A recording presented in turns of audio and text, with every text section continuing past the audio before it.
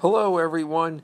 It may be late in the evening, but time is still on my side to where I can still do another podcast of History 101.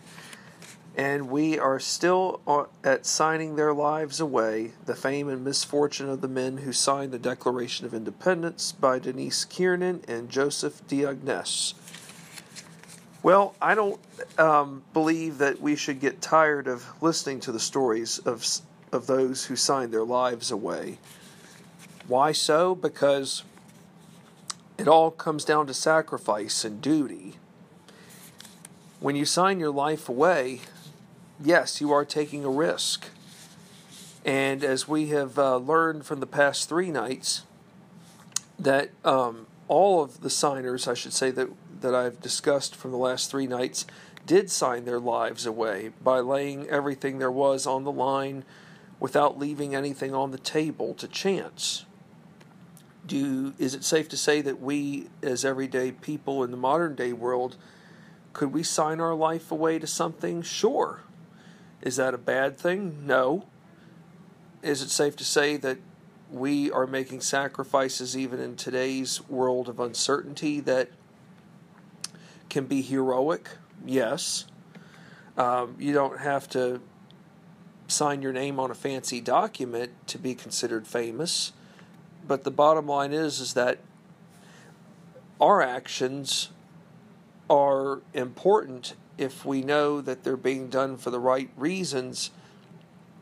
And while, yes, we can't please everyone, we also know that whatever we do must benefit ourselves and others, as long as there are actions that will produce long-term positive ramifications. So the bottom line is that life isn't about pleasing everyone, and our forefathers knew that they couldn't please everyone, but what they knew that was so dear to them was the price that it took to earn, not so much earn freedom, but to win freedom from England, the mother country, who had put so much pain and suffering on them. It's like Patrick Henry had said years earlier, or I should say around the time of 1775, when he gave that infamous speech at St. John's Bruton Parish Episcopal Church. I don't know what course others may take, but as for me, give me liberty or give me death.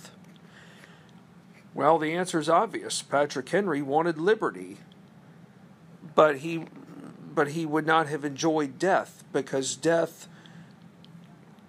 to him would have brought sadness, darkness, knowing that he didn't achieve the opposite. Yes, in his eyes, he knew that he couldn't live forever, but by having liberty, he knew that he could do whatever it is he wanted to do, as long as he did it responsibly, but without having a dictatorial form of government encroaching upon his daily liberties. Life, liberty, the pursuit of happiness. Well, what is the pursuit of happiness all about? Well, to me, it would be the right to have freedom of religion, to not be persecuted because I don't adhere to one religion, knowing that I live in a country where church and state are not in unison with one another, to where church and state control people's lives. That's what Thomas Jefferson was afraid of more than anything, was the power that church and state had over people's lives. Well, what is the next colony that we are going to be talking about tonight in this podcast session? The colony which we will be discussing, being our 4th colony, is Connecticut. Well, Connecticut has been a good one. For starters, I didn't know this, but it is worth sharing. Connecticut derived from the Mohegan Pequot word known as Long Tidal River, and upon the Long River, referring to the Connecticut River. Well, if you look at Connecticut very carefully on the map, to the north is Massachusetts, to the east is Rhode Island, and to the west, part of Connecticut does border New York City.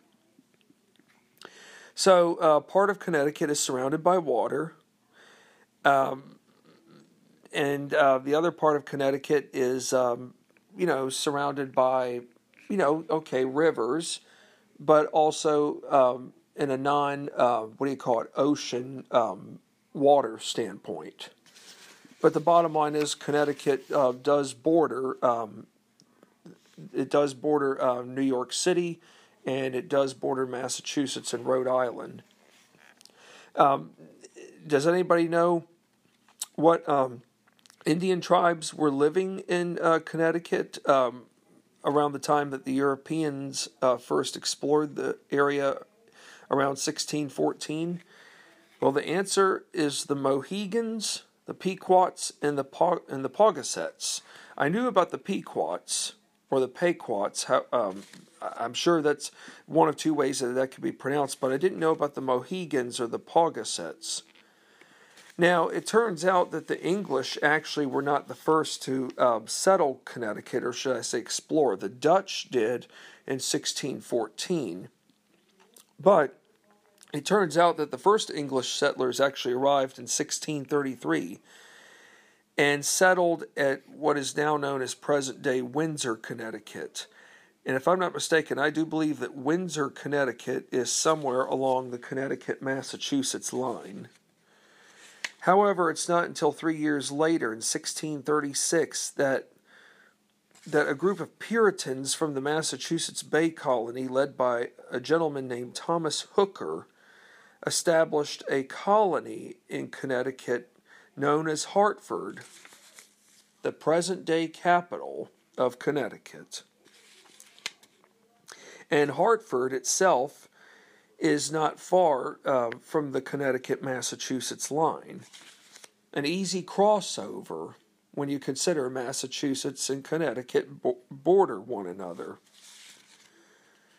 Now, were there other colonies established in Connecticut besides the Hartford colony? Yes. Most notably the Quinnipiac colony to the New Haven colony.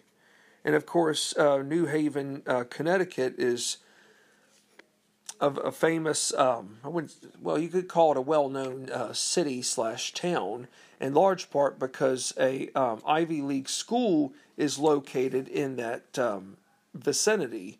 The answer is simple: Yale University. I'll talk a little bit more about Yale in a little bit. What are some other settlements that I learned that English settlers established in Connecticut? Here we go. Windsor, Wethersfield, Saybrook, and of course Hartford, and of course New Haven. Then there's Fairfield, Guilford, Milford, Stratford, Farmington, Stamford, New London.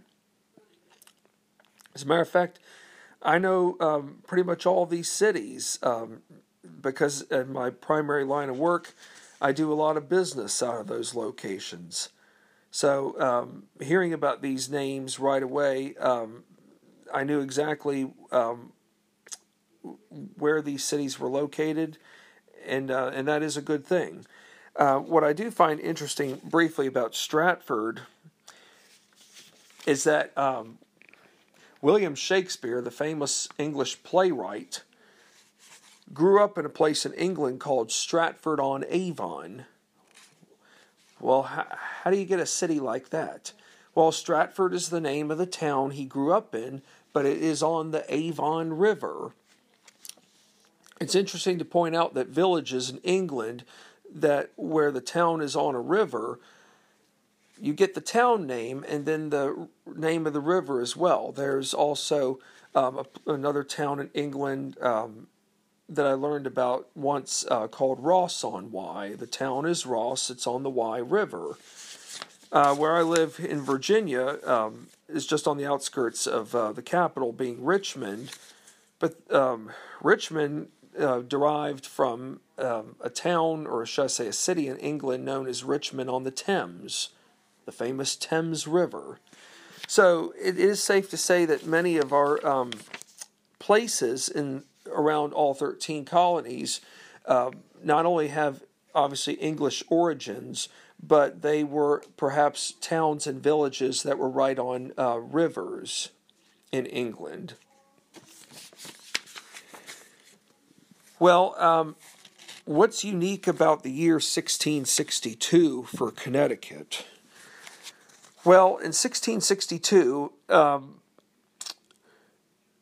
all the colonies, or should I say the settlements in Connecticut, especially those settlements I mentioned a moment ago of like Windsor, Saybrook, Hartford, New Haven, New London, Fairfield, Guilford, and the list of the others as well, all of those settlements came together as one, in part because of a man named John Winthrop.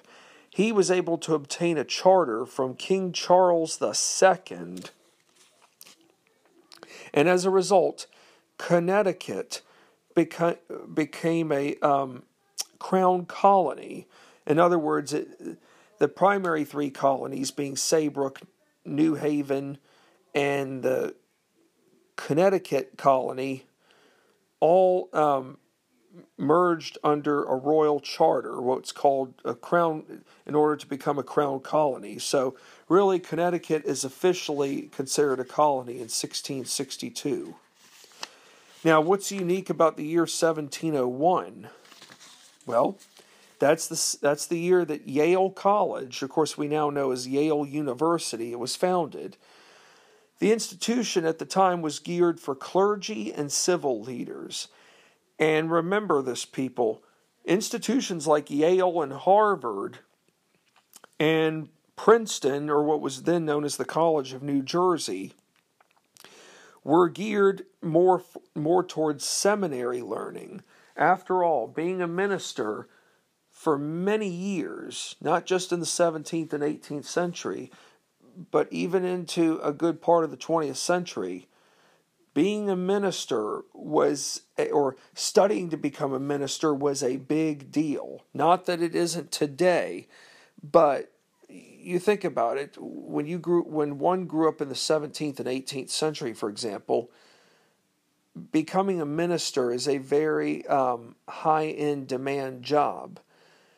If you want to be a doctor, for example, you either become an apprentice, you either study as an apprentice under someone who is already a doctor, but if you really want to study true medicine, then you go over to England. It's the same way with like being a lawyer. If you want to become a lawyer, you go to the Admiralty Court, or the not so much the Admiralty Court, but a higher institution of learning in England where you can become a lawyer. Or in the case of, like, say, Thomas Jefferson, for example, when he was at William & Mary, he studied law under Mr. George Wythe, who would go on to become America's first professor of law. So, as for being a minister, that was a high-end demand job where, yes, you could study under a minister, but you were always bound to have ministry teaching at many of your early colleges, given that they were only 9 up until about 1764. Well, Connecticut is known for its waters, especially being that it's on the coast, or coastal water. And there are roughly about 600 miles of coastline water. Would you say that even in today's time that being on water has its advantages? Sure. How about during the colonial era? Was that a bigger plus? Absolutely. In Connecticut, given that many towns and villages were on the water, there were a number of booms in shipbuilding, to marine transport, to naval support, to seafood production. Seafood production is essential. Think about it. Being on the coast, you can transport those goods to anywhere else in colonial America. You can also transport them to England. You can transport seafood, like say salted cod, like they did in Massachusetts. They could transport that cod to the West Indies and to the Caribbean. And about 2 decades, I found this interesting too, about 2 decades before 1776, so we're talking about the 1750s, and leading in 2 decades as well before the American Revolution, Connecticut boat yards had launched various boat yards in Connecticut had launched anywhere from about 100 sloops, schooners, and brigs. So it is very safe to say that Connecticut is having a very big part in not just making boats, but boats that could be used for essential purposes. And what I mean by essential purposes at this time is that they can be used in the event of a war. Remember too, people, if you have a boat at this time, you're using the boat to conduct official business. You don't have a boat for luxury purposes. You might want to wait till years later on down the road. So when sloops, schooners, and brigs are produced, they are being produced for business purposes as well as for war purposes, but nothing for luxury. Well, here we are now going to talk about the essentials. And what I mean by the essentials are how many signers from Connecticut signed the Declaration of Independence. I'll give you a hint. The number is between 3 and 5. The answer is 4. Now, if you were to ask me, which signers did I find worth talking about tonight? They were all good, but 2 in particular struck out in my mind as being the most worthy to talk about. Which 2 are they? Well, I'll read all 4 of them to you first, but then I will tell you which 2 here in a moment. The 4 who signed were Samuel Huntington, Roger Sherman, William Williams, and Oliver Wolcott. The 2 that I will be discussing tonight in this podcast are Roger Sherman and Oliver Wolcott. Well, Roger Sherman I had known for a long time. I had known that he was on that famed Distinguished Committee of 5 who drafted the Declaration of Independence document. Of course, Thomas Jefferson was the author, but along with Thomas Jefferson and Roger Sherman are John Adams, Benjamin Franklin, and Robert Livingston.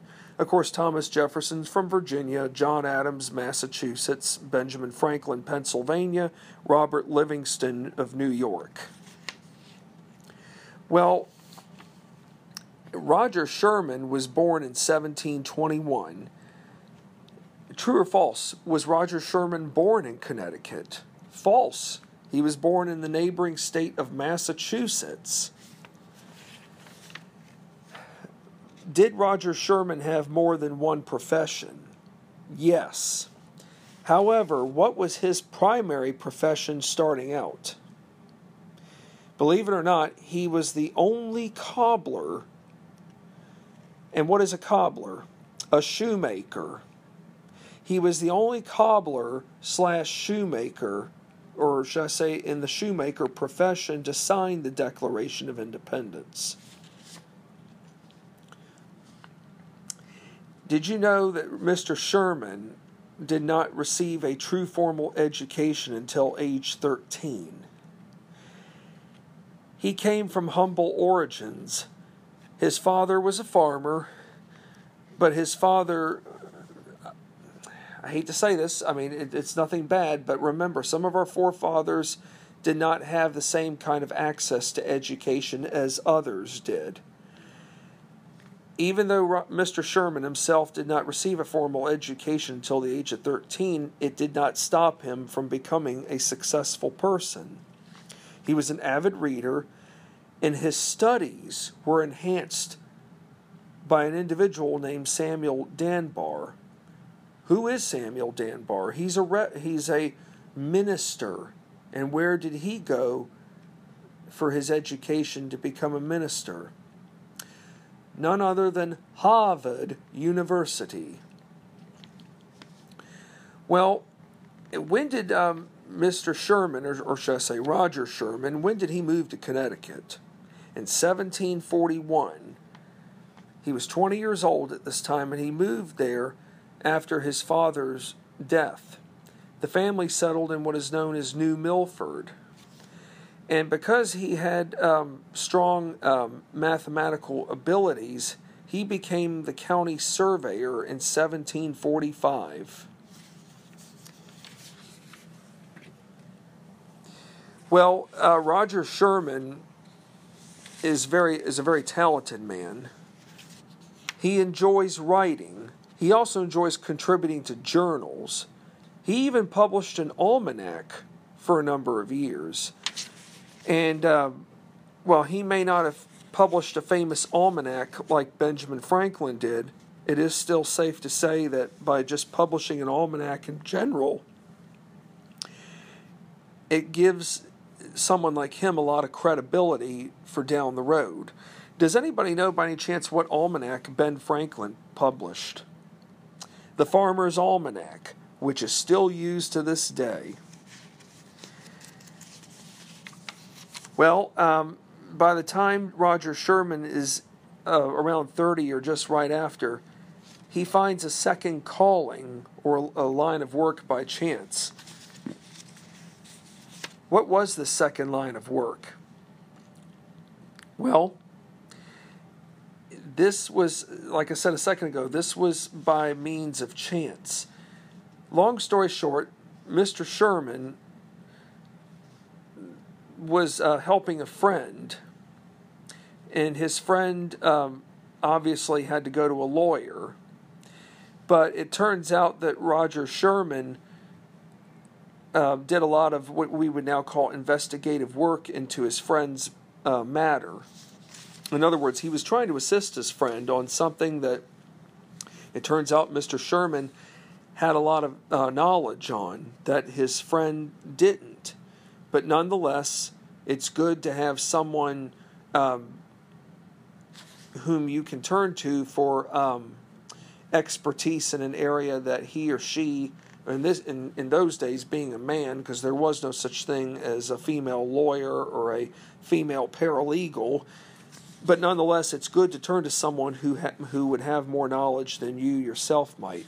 So long story short, Roger Sherman sought a lawyer for advice on his neighbor's behalf. The lawyer was so impressed with Mr. Sherman's work that the lawyer himself told Roger Sherman to become a lawyer, which he did. And in 1754, Roger Sherman is admitted to the bar. 1754.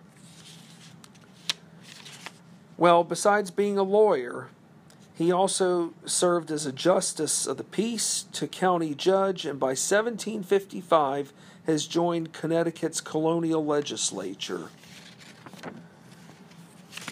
Is he a married man? The answer is yes. He married his sweetheart from Massachusetts, and they had 7 children together, but sadly she dies in 1760. And he is left a widower with 7 children. Now, I can't imagine being in Roger Sherman's shoes, knowing that his wife, whom he had adored for some time, tragically passes away and leaves him with 7 children. Well, he and his children moved to New Haven in 1761. He opens a bookstore. And what's great about being in New Haven is that it allows him to establish firm ties with Yale University, not just the school, but with the faculty and students. He even served as treasurer of Yale. He ended up receiving an honorary degree from that university. Did Mr. Sherman remarry? Yes. And what do you know? He and his second wife had eight children. So Roger Sherman has 15 children from 2 marriages. He attended the First and Second Continental Congresses from 1774 to 1781, and then did another stint between 1783 to 1784.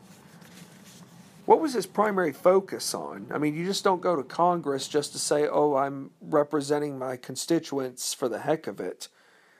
Well, he focused on finance. He warned about printing too much paper money. Now, I find that interesting. Well, first off, paper money does have its advantages and disadvantages, but I would have to say more disadvantage. You know, paper money, it doesn't have the same value as, okay, it might be worth something in Connecticut, but if you took your paper notes to Virginia from Connecticut, it's not going to have the same value. Remember, people, every one of the 13 colonies produced their own currency. And, you know, think of that. It's one thing to go from one colony to another, but if you're going to use paper currency, good luck.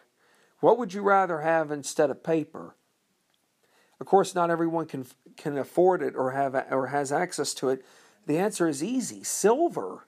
As I mentioned from another podcast episode, if you had silver, you are in very good shape. If you had what was called that Spanish millet dollar that could be broken down into 1/8, you were on the high end of not just society, but you were doing well. So basically, silver is going to have more value than paper money, and no matter where you go, from say Virginia to Pennsylvania or Connecticut to New York, that silver is going to have the same value regardless of where you travel. So as for why Roger Sherman was so worried about paper money, well, if you print too much of it, it could lose its value altogether, and when an economic crisis takes place and you have too much of something, supply and demand are not going to always be on the same page. Well, what did Roger Sherman use as an alternative? He preferred higher taxes. In other words, okay, if you want to print something, that's fine, but if you don't raise taxes, then how is revenue going to be collected down the road? So it's like I've said before, there's always a double-edged sword to matters like this. Well, here's a good question. True or false, was Roger Sherman well liked by everyone? True. Even Thomas Jefferson himself said that Sherman never said a foolish thing in his life. He voted, he signed, he conquered. He was elected mayor of New Haven in 1784 and served until 1786. And he is the only person to have signed all 4 major articles, or not articles, I should say documents. Pardon me. Let me reword that. 4 major documents he signed. Does anybody want to know what the other 3 were, other than the Declaration of Independence? The Articles of Association, the Articles of Confederation, and the U.S. Constitution. Now, why is Roger Sherman's significance years down the road with the Constitution so essential? He established what was called the Great Compromise, and we all know what compromise means. It means that you are willing to make modifications on something that you want, but you may not be able to get everything out of it, but you are willing to set aside your differences and basically exchange in what are called trade-offs, where you are willing to agree to something that someone else has, and that individual is willing to agree to something that you have, but you work out your differences and take the good and make it into something that's great. The Great Compromise was this. It was what we would call a dual cameral or a dual legislative system. The House of Representatives, being the lower house, was determined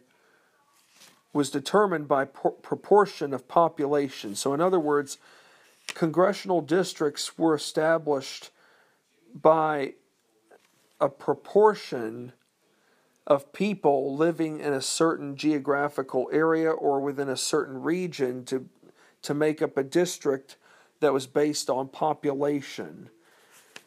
The Senate, being that upper house, would consist of 2 seats for each state regardless of size. So in other words, the smaller colonies, or states I should say, like Delaware, Maryland, to Rhode Island, and even Connecticut, for example, were worried that, and New Jersey could be a part of this as well. We'll take those 5, for example. They were worried that larger states like Virginia, and of course Virginia is the largest of the 13 colonies, they were worried that states like Virginia and New York and perhaps Massachusetts would, because of how big their states are, would have a greater representation in the Senate, and it would be so domineering to the point that the smaller states would not have a say in anything that was relevant.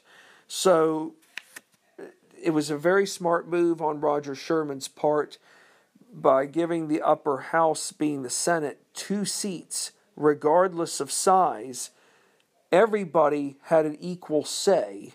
They had an equal voice. They had an equal chance of compromising. They had an equal chance to do whatever was necessary, not just to function as a government entity, but to function to where work could be done to benefit the good for the people. Well, Roger Sherman was known as the signer who signed everything. It's also safe to say that Roger Sherman didn't miss out on anything. And up until he died in 1793, he was still in public office. He was serving as a U.S. Senator from Connecticut. He lived to be 71 years old. And it is safe to say that he lived a fulfilled life that was very successful, not just in signing articles that were of major significance, but by, serving his country in the most noble of manner.